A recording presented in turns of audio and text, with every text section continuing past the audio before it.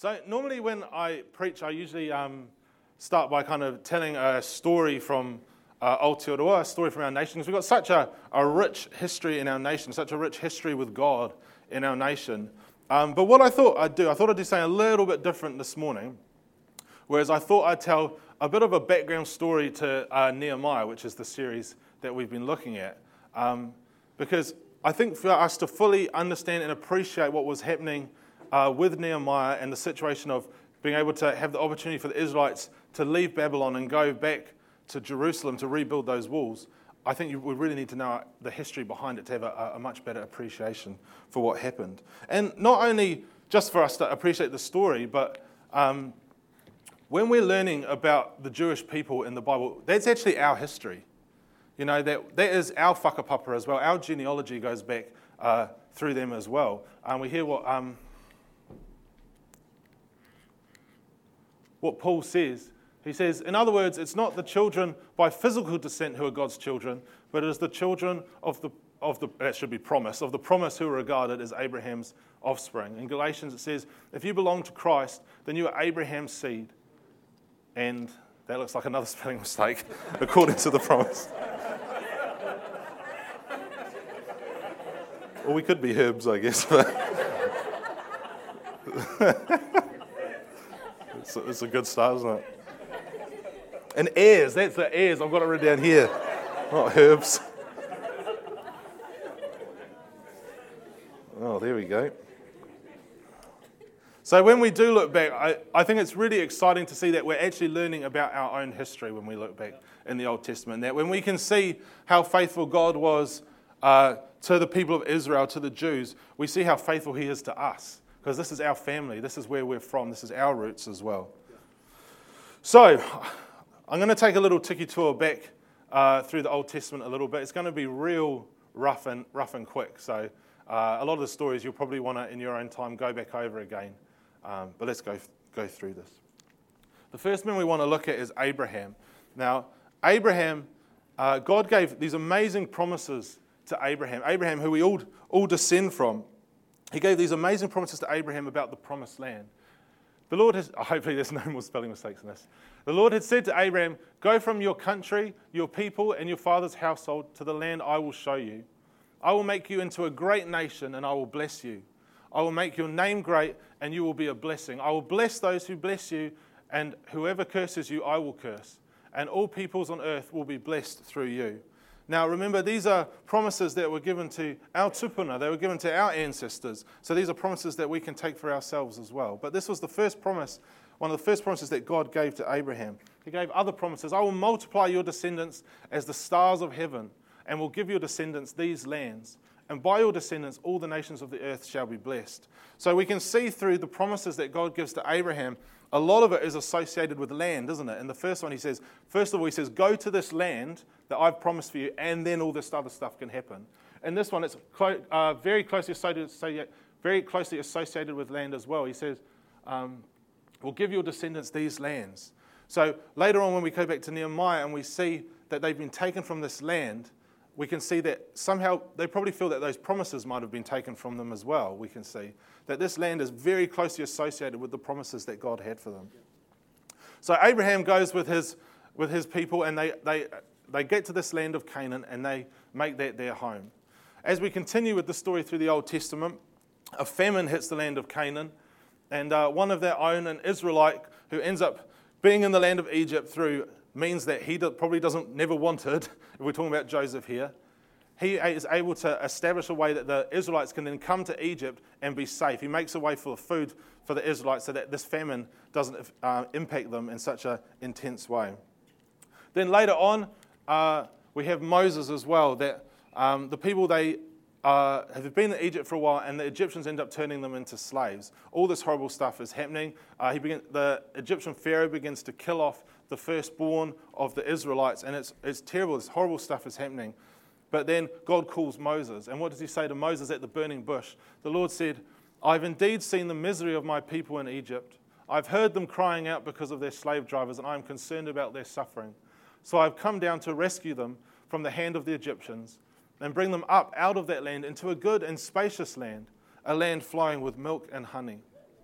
And so Moses goes back to Egypt and ends up leading the Israelites out of Egypt. And after many years in the desert of them, they tooting around in the desert because they're not listening to God, eventually the Israelites end up back in this promised land, this land that you imagine them getting back to this promised land, and suddenly all these promises that God has given Abraham begins coming flooding back, that they will be able to impact the rest of the nation. And it's really exciting.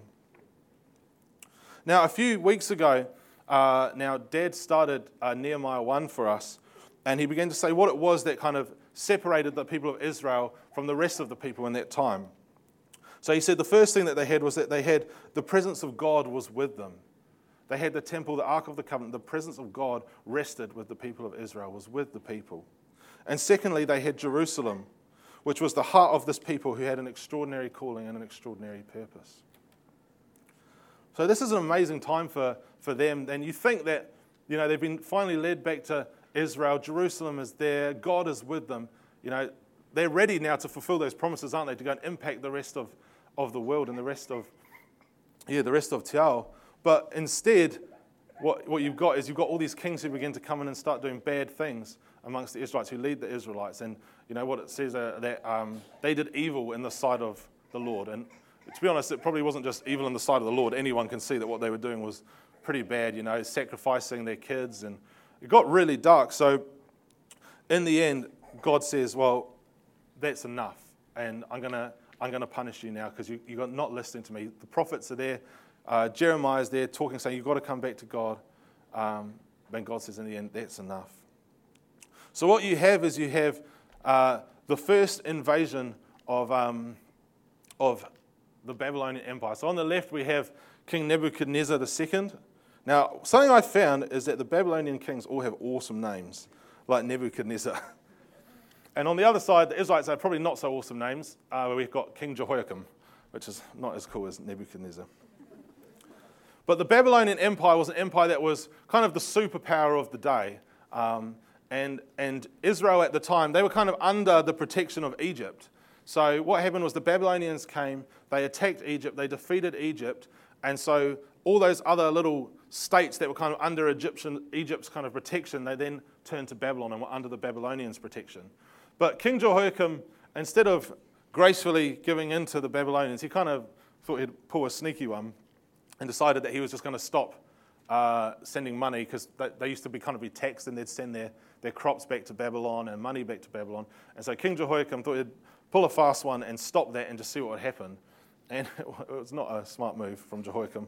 So the Babylonians come to Jerusalem, surround Jerusalem, and they take King Jehoiakim away back to Babylon. And not only do they take Jehoiakim with them, but you might have heard of a few other names that they take, like Daniel, they take back to Babylon at this time.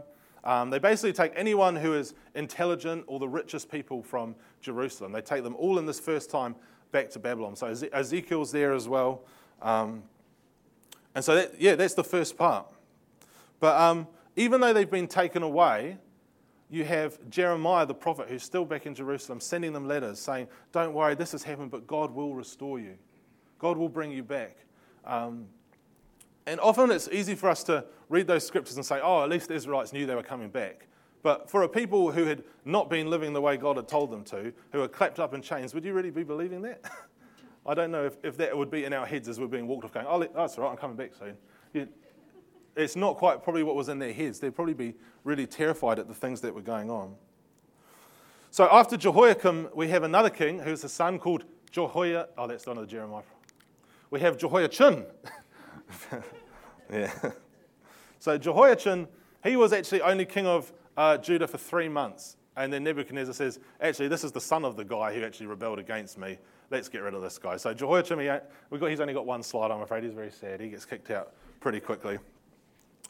So then we have Zedekiah. Now, Zedekiah, he became king of Judah, and it also says about him that he did evil in the sight of the Lord. Now, Jeremiah the prophet, who was still there at the time, was constantly saying to Zedekiah, look, what are you doing? You've got to change what you're doing. You've seen what's happened. If this keeps happening, then you guys are going to end up, Jerusalem's going to be destroyed and you'll be taken back to Babylon. But Zedekiah doesn't listen. Again, he is a king who does evil in the sight of the Lord. Now, when you're reading 2 Kings, you come across a very sad verse that I found about Zedekiah. So Zedekiah's kind of doing his own thing, and then so he's on the side of Babylon at the time, still being this kind of the state that's giving money to Babylon. And then you come across, at the end of 2 Kings 24, you get this very sad sentence which said, now Zedekiah rebelled against the king of Babylon. And you can imagine Jeremiah just being like, what are you doing? And unfortunately, you just know things are going to go wrong from that sentence. It was really hard. It's honestly, at the end of 24, it's just this one very sad, lonely sentence at the end. So what does Nebuchadnezzar do? He comes back to to Jerusalem, surrounds the city, and starves out the city of Jerusalem. Zedekiah, being the amazing king that he was, he retreats with his army, and they leave the women and children and the people of Jerusalem there, and him and his army run away. What an amazing man. So they run away. The Babylonians go, hang on a minute, like they've surrounded the city. They know he's gone pretty quick. They chase him down, catch Zedekiah. It's not very nice. They kill his sons in front of him, gouge out his eyes, take him back to Babylon, and that's all you hear about him. But not just that, but then the Babylonians come, they just absolutely obliterate Jerusalem. They come in, they set fire to everything. Temples being torn down. The people are enslaved. And again, you think everyone now has been taken back to Babylon, and you think, yes, they do have these amazing promises of Jeremiah. We know the story. We know how it ends. So we know it's a good ending. Oh, yeah, people of faith, they should have held on to those promises of God. Not so easy when you've been taken away in chains. People are being killed and you're being let off, not knowing what's going to happen. And not just that, but the people that hadn't been living with God, the people that had been doing evil in the sight of the Lord as well. So for them to turn around and be like, well, we haven't been following God, but we're still going to trust his promises, just doesn't really make sense, does it? So as they're being led off, it's heartbreaking. All those amazing promises that God had given to Abraham that were linked through the land, linked through Jerusalem, all those promises are suddenly gone. They're probably thinking, wow, we had this amazing opportunity we were supposed to be God's chosen people to impact nations, but suddenly all those promises that God has given to them as a people are gone. And you can just imagine the heartbreak of that going, well, that's it. That's us. Now, the Babylonians, they were not a nice group of people. They were actually a really terrible group of people who did terrible things. So they've been taken away to this horrible, terrible land as slaves. Now, what we get to look at next is we're going to go through, because often when we think of the Israelites at this time in the land of Babylon, we think that, oh, yeah, it was all good. They went through this stuff. It was horrible. But actually, like when we look at it, heaps happened in that short time period. I've been doing a little bit of a squiz back over some of the history things. And it's not just like an easy, or, they just work for however many years, then God takes them back. They go through some intense times. So they go through 11 kings, all right, in the time they're there, and 2 of the world's massive superpowers rule them while the time they're there. So the first king we have Nebuchadnezzar, the one we've seen before, takes the Israelites away. Now, for some strange reason that I don't quite understand, he ends up you see the favor of God through the people of Israel in this time that they're away. Because in that same time that Nebuchadnezzar takes away the people of Israel, what does he do? He makes Daniel one of his head guys, a Jew. Why has he done that? Daniel, Shadrach, Meshach, and Abednego go into this 3-year apprenticeship as training to be one of the top guys. You think, God? Was your hand in this the whole time? Yes, it was. We can see God's hand over the people of Israel. Then have another king, Amel-Marduk. Great names from the Babylonian kings. Neriglissar, Labashi-Marduk, which is a great one, Marduk. Not so cool, Nabonidus. That's about an average one. Nabonidus, he was a bit of a random guy, and he kind of got rid of the main Babylonian god at the time. So the people really didn't like him, and he kind of went on this massive hikoi around different lands, and so ended up wasn't really the king for long. But then we have Belshazzar, and you might recognize Belshazzar from the Bible, who is the guy who, do you remember God came and wrote on the wall while they're having this feast, and God wrote saying that this is going to be the end of the Babylonian Empire, which Daniel interprets.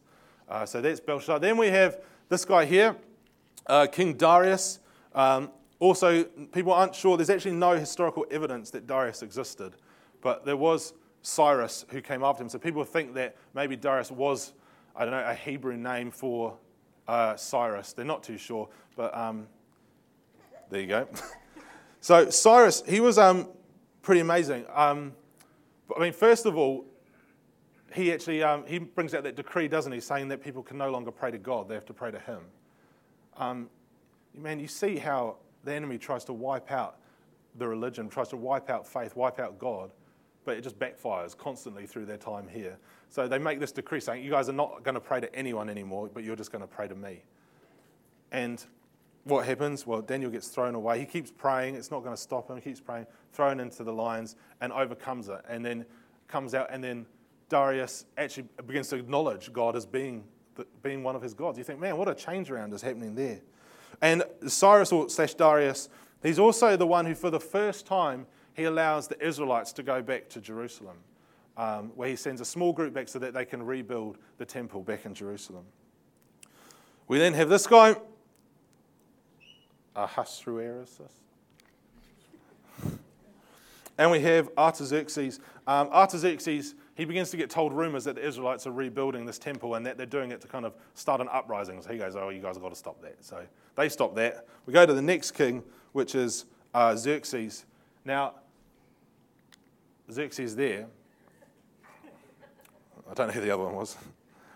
Now, Xerxes, does anyone recognize that name? The name Xerxes? Only from like the greatest movie ever created, isn't it? 300. Now, Xerxes, he was actually king at this time. This is the same Xerxes who ends up fighting the 300 Spartans. And this person here is the people who, most likely, they think Esther was the one who married this Xerxes. Now, whenever I kind of grew up hearing the story of Esther, I just thought it was a bit of a random... I wasn't the biggest fan of that story, to be honest. But I just thought, she went to the king and married a king. Oh, no, that's hard. But when you see who Xerxes was a terrifying man. He didn't have piercings and everything like that, but he was a terrifying man. There were stories of this Xerxes where one of his captains took a whole group of ships across the Mediterranean Sea, and a storm comes up, right? And it's going to sink all the ships. So the captain who's in charge of these group of ships, he throws all the cargo overboard in order to save Xerxes' fleet. They end up getting back to Iran or Persia, and Xerxes meets him on the beach, and the guy kneels down. Xerxes gives him a crown saying, you've saved my fleet. I thank you for that. And next second turns around and chops his head off saying, you've made me lose everything. So this guy, he's not like a nice guy. This guy's a nutcase, Xerxes. He's a real crazy guy. And so when we then see how Esther is able to approach Xerxes, who's already got in his mind that he's going to kill the Jewish people, that is bravery at its best. That is courage. That Esther is able to, and not only that, but it works. She ends up being queen or one of his concubines, whatever it is, to the king of Persia, the greatest superpower of the day. God is with the Israelites. He is with them this whole time. This shouldn't be happening. The people should have been wiped out. And then we finally get to Nehemiah as the people are beginning to go back to Jerusalem, and Nehemiah hears about the hard time, about the ruins that they found in Jerusalem. What's Nehemiah's first response? His first response is he starts quoting Scripture. These people shouldn't have Scripture to quote. The Babylonians should have wiped that out a long time ago. But still, God has been there and He's still with His people. They still have. It's just amazing seeing how God is with His people over this time when they're in captive in Babylon and Persia.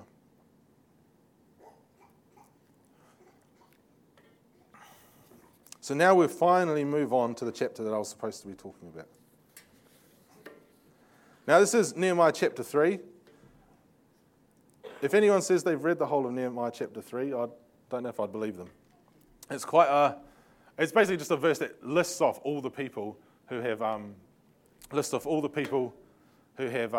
gone back to Jerusalem to start building the wall. So you've got this person, the son of this person, built this part of Jerusalem. This person, the son, built this part of Jerusalem. It goes on and on and on. When I first got given this chapter, I thought everyone was laughing at me, giving me this one to talk on.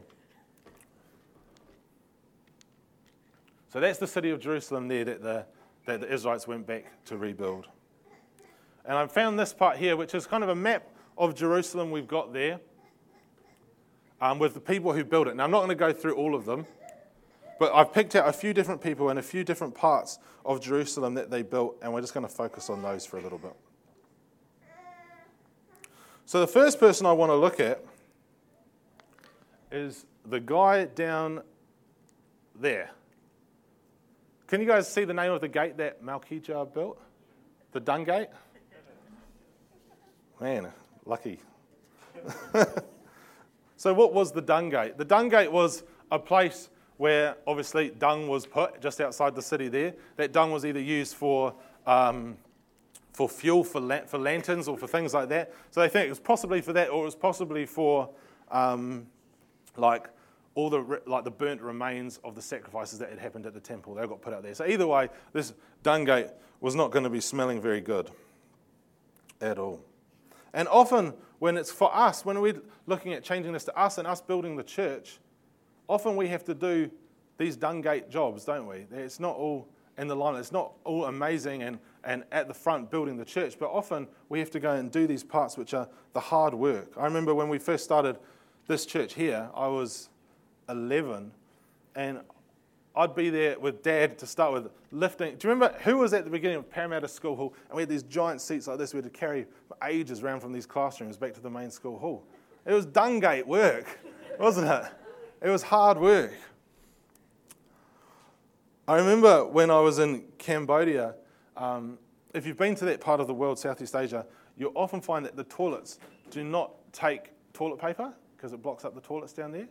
So one part of my job was on Tuesday mornings, I used to have to go back to the church, and me and 2 other guys would clean the church. And so instead of toilet paper, what people would use is they wipe their bottoms or do whatever they're doing, and it'd get thrown in this nice, a bit like that plastic bin down there. It would get thrown in this plastic bin. And one of my jobs was I got the awesome job of cleaning out these little plastic bins. Man, it was a dung job doing that, but it was all part of building it, wasn't it? It was all part of building the church, all part of building Jerusalem. When we were over there, we knew a couple called Steve and Molly, who are some of the head guys for Iris, Iris is a kind of a big kind of missionary, cross-cultural team that they do stuff all over the world. And so we knew this couple from Iris in Cambodia called Steve and Molly, and I remember they were amazing. They were so inspiring, this couple. And I remember we were at a conference with them one time, and I saw Molly walk off looking really upset.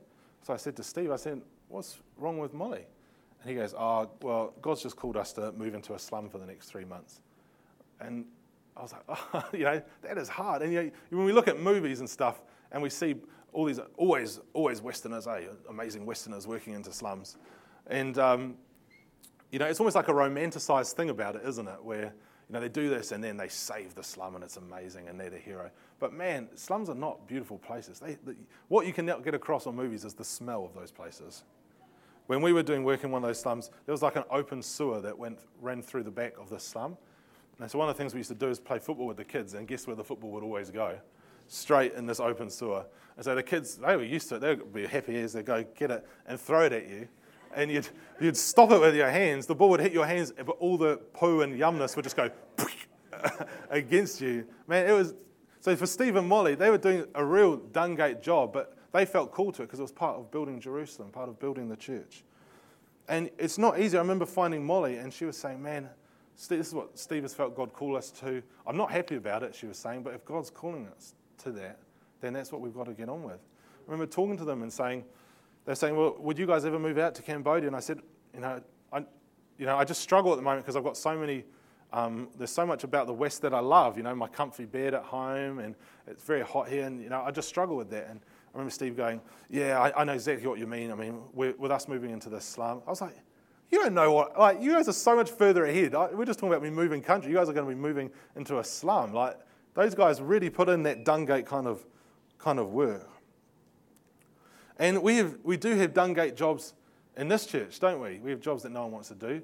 Dung gate jobs such as creche, which is literally dung gate jobs in creche. But one of the jobs that is a real dung gate job in this church is the set up and pack down. That is a hard job. And the people who do that, man, massive respect to the people in this church who do the set up and the pack down. They're here before anyone. They're the last people to leave. The family time that they sacrifice to be here and do that, that is a dung gate job, set up and pack down. But you know what? People realize that there's building something bigger than that, and they begin to build the walls of Jerusalem through their dung gate job. So if you are one of those people, we really thank you for that. Another group of people that are building the wall is we've got Hananiah. Now, Hananiah, his job is he's a perfume maker. Now, when I think of people on building sites I imagine Matty P or other builders here. How often do you get perfume makers coming to your site to help join in? Probably not. Yeah, not very often. So perfume makers, they're not builders. They're completely underqualified for the job of helping to rebuild Jerusalem. And probably with it, they'd probably have they might even feel ashamed with the things that they were doing, because they might see the people who were the real builders, like Matty P, the fine specimen of men who would walk past with the big muscles to help build the wall. But perfume makers probably didn't have that same kind of physique for doing that. They probably felt a real shame maybe about them. And shame is one of the biggest killers in the world for trying to help build things, isn't it? For anything we do, if we feel shame, we can't do it. I currently am learning Te Reo Māori, and what they say about learning Te Reo Māori is they kind of say that it's a mountain, that once you get to the top of this mountain, that's when you're amazing and you're fluent and you can speak this language. But down at the bottom of this mountain, you have two taniwha that live there, one being mangere and one being whakamā. So one of them is laziness and the other one is shame. And there's a real shame to be embarrassed about trying to speak the language, and in case you get it wrong all the time. And it's a big hindrance to learning to speak the language.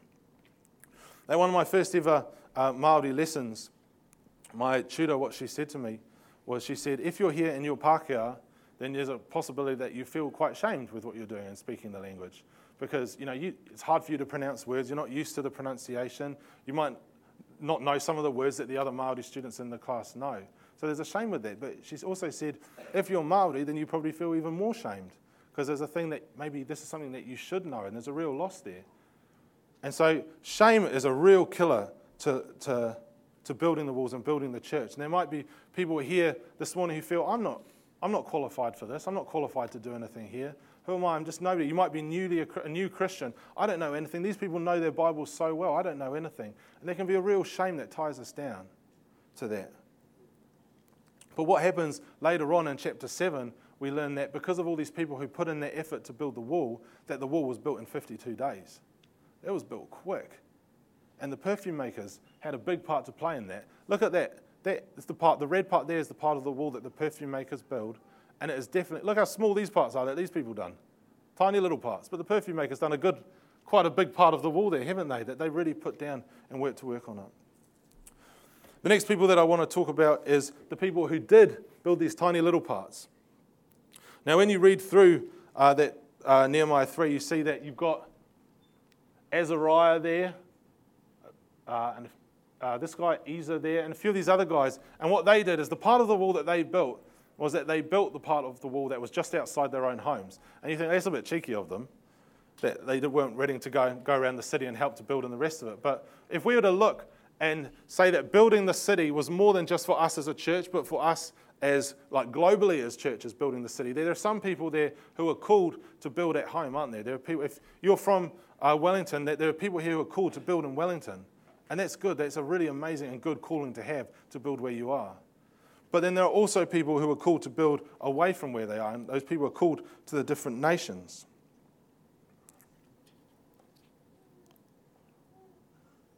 And kind of for us as a church, it's not just about us kind of building away in different nations, but it's about nations being able to come amongst us and be able to build amongst us and help us build amongst us. I've actually asked Deli and Esther to come and share just about, these guys are amazing. I just want to give amazing honor to Deli and Esther. So often we've been talking, we think, man, you guys have been so amazing to stick with us through our multicultural journey, and we're so undeserved of having you guys here, but it's great seeing the heart you guys have for the church and to see the church built. So if you guys want to come forward, I'd love to get you guys just to share.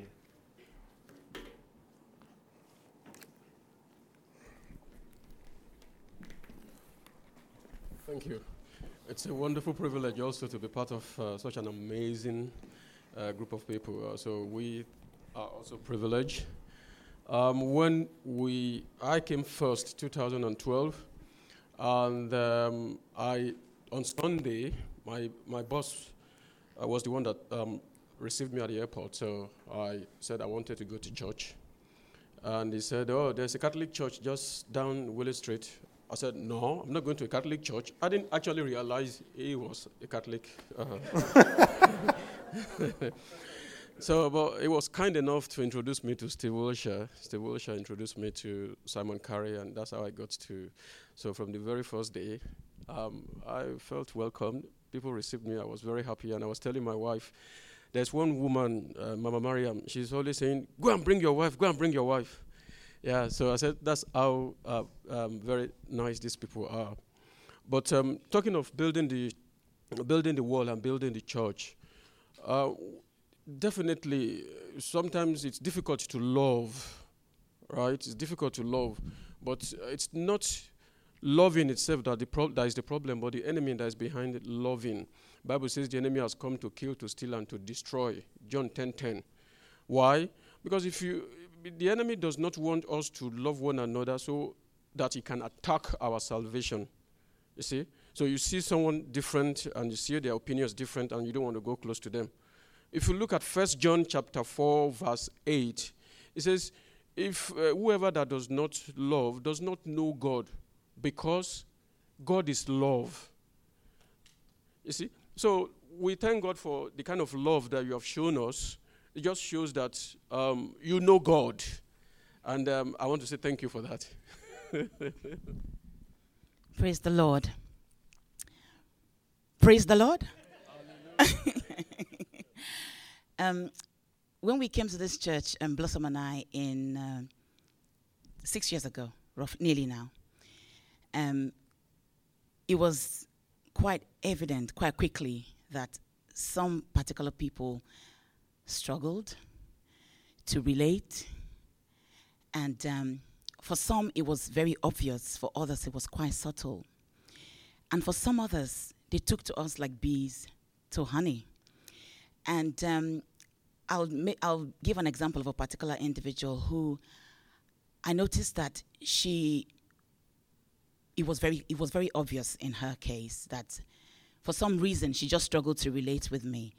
For us, where we come from, greeting is a big thing. So I would always go to her and say my greeting, just say hello, find out how her week has been. And it was very obvious that to relate and just be herself or be normal or be like a sister was hard, something that was hard for her, and she struggled with it.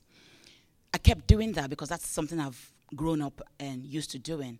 But after a while, I decided I'm going to step back because, if you're showing you care about someone and you step away, you want to see if they do the same about you. And if they don't, then, you want to be sure where you're standing. So I kept away for a few weeks, and I noticed that, nothing happened, and they were kind of avoiding me. And even when I stand, maybe, for example, in a conversation with someone, and she wanted to talk to the person, she would just literally say hello, hug the person, and just ignore me. And I'd be thinking, invisible? Maybe I'm invisible. Because she would literally ignore me. After a few weeks, I thought, just for me to be clear with where I'm standing with God, I'm going to go to her. So after service, I went to her and I said, I just feel like I really want to give you a hug. And I said, is that okay? She said, yes, it's all right. So I gave her a hug. But the look on her face afterwards was like, what was that about? But I wanted to be clear that I had nothing in my mind grudgingly against her. But I noticed that her case was one of the extreme ones. I must say that over the years, though, people have moved on. They've gotten better. And I want to really say that as God was working on individuals here in the church, he was working on us as well. We're work in progress. Some people who really struggled have opened up, they've gotten better, we've been accepted, and we feel loved. And the reason why we've kept on, we kept coming, that we were sure that this is where God wanted us to be. We were secure in the fact that he's our Father, and he loves us, and he owns this church. So we kept on. And I would say it's paid off. We feel like this is our church, and we are among family, and we give God the praise for that.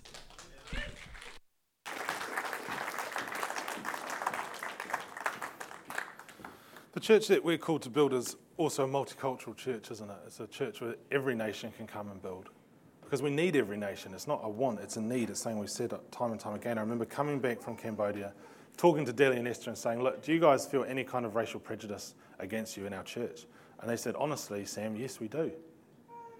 And that broke my heart to hear that come from the church. And since then, we've been going on this journey, haven't we, as a church, of discovering the things about us, this ethnocentric sense where everybody in the world, it's a scientific fact that everyone in the world is ethnocentric. They judge other cultures compared to their own. And usually we say that the other culture is less significant than our own. But being aware of that, we begin to change that about us, haven't we? Just being aware and putting value in other cultures. One of the biggest testimonies to me is I had that conversation with Deli and Esther 4 years ago, and a month or so ago, when Nat was eldered, we had Esther sing her song, and the whole church just been in awe of this amazing song that she sung in her own, one of the Nigerian languages. I think that is a testimony to what God is doing amongst us as a multicultural church, isn't it? Not only that, we had Francis pray out in his Zimbabwean language. We had Jan pray out in Dutch with no translation, which I thought was quite exciting, that he just felt free to be able to pray out in Dutch. And we also had a strong Māori part in the gifts that we gave to Nat as well. I thought, God, you are good. You are helping us to build this multicultural church. It's beginning, and it's exciting.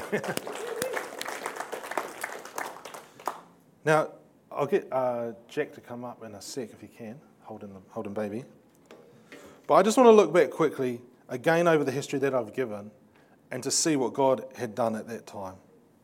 Knowing that this is not just history, this is our whakapapa, this is our story, and that God will continue to do that in us today. When the Israelites were taken to Babylon, they should have lost everything. For a people to capture another people, that's pretty much the end of that people group, it should be. They should have lost the language, they should have lost the faith, they should have lost everything. But God was faithful through that time. Daniel, Shadrach, Meshach, and Abednego immediately put into a position of power in Babylon. Just like, it's God. How that happened, that immediately the same king who took rid of them in order to destroy the Jewish people, put them in this amazing position of power. Nebuchadnezzar throws them into the fire and they survive, and God is glorified. Every attempt of the enemy to destroy them was not the end. The beginning of that story, Nebuchadnezzar builds this golden statue, bow down to me, and they refuse to do it, but God is glorified through it. God is glorified. He never forgot those people. Darius tries to stop it again by saying, no more praying to God, you're going to pray to me now. The enemy is trying to wipe out the people of Israel. But God had promises from them since the beginning, didn't he? Promises that they will impact nations. Esther becomes queen. Why? How does a Jewish person become queen or a concubine to Xerxes when he's trying to kill off the Jewish people? This just doesn't make sense. When we look at what has happened with how, when Pākehā came to New Zealand at the loss of the Māori language, how is it that the Jewish people still had it? How is that?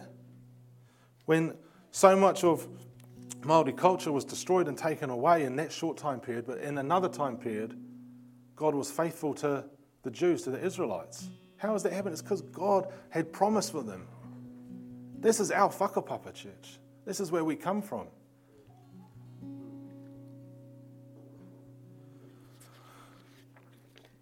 Lawrence had a dream which is amazing. Now, if you don't know Lawrence, when Lawrence speaks, we've really got to listen to what he says. He's a prophetic man. Now, I love it. You hear that, what's that old saying that a boy is, you raise a child, it takes a village to raise a child, doesn't it? So this is the village that I was raised in, and I was raised by people like Lawrence Collingbourne, who Sunday after Sunday would come to me and say, Sam, encouraging, prophetic words for me. Even in the UK, we've got memories in the UK together when we'd go on holiday, constantly encouraging me. And this is one of those men, and we've seen him, and some of the prophetic words that this guy's bringing, man, they're amazing. And this is one, he had a dream. It's called, I had a dream last night. I want you to imagine a world in which 10 generations stand on the shoulders of those who go before them. It is a world where each generation embraces the revelation given before and then goes further. Where each generation embraces their elders with honor and takes with them as they go forward. Where each generation gladly makes way for the next and urges them onwards. I want you to imagine what a revival like that in Wales would look like if there was not just 1 week where the courts were closed, when the joy and fear of God descended upon the whole nation, but that was built on for 10 generations. Imagine the songs the choirs would sing.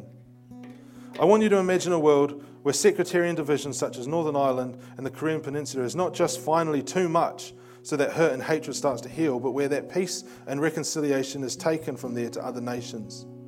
I want you to imagine a world in which every earthquake and natural disaster is an opportunity for communities to rebuild something better than what went before for everyone and not just for personal gain. A world where the vulnerable are no longer used and abused, but embraced and brought into families and communities who love them and bring them healing and restoration.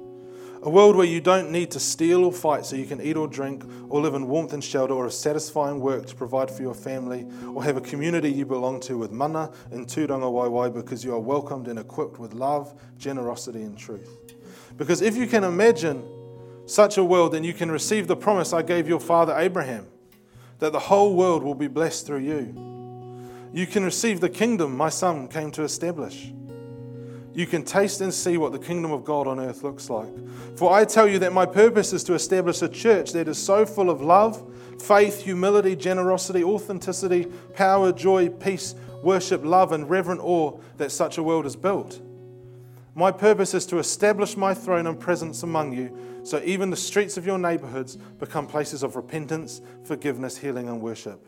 Where the sick come to be healed, where the broken come to be transformed, where the wicked come to repentance, where the righteousness and generosity is celebrated, where joy and peace is a tangible experience, and where Jesus is worshipped in awe and wonder. For I tell you, I am building an authentic church which does not just know the truth, but has the joy of it in their hearts.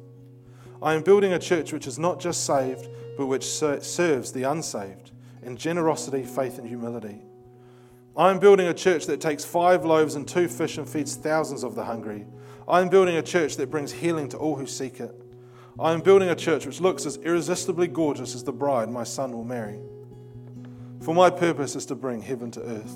My plan is that greater things are done here than Jesus showed you can be done. My plan is that you devote yourselves to receive the promise of Abraham and be my friends who build on what has gone before to go further again until Jesus comes again.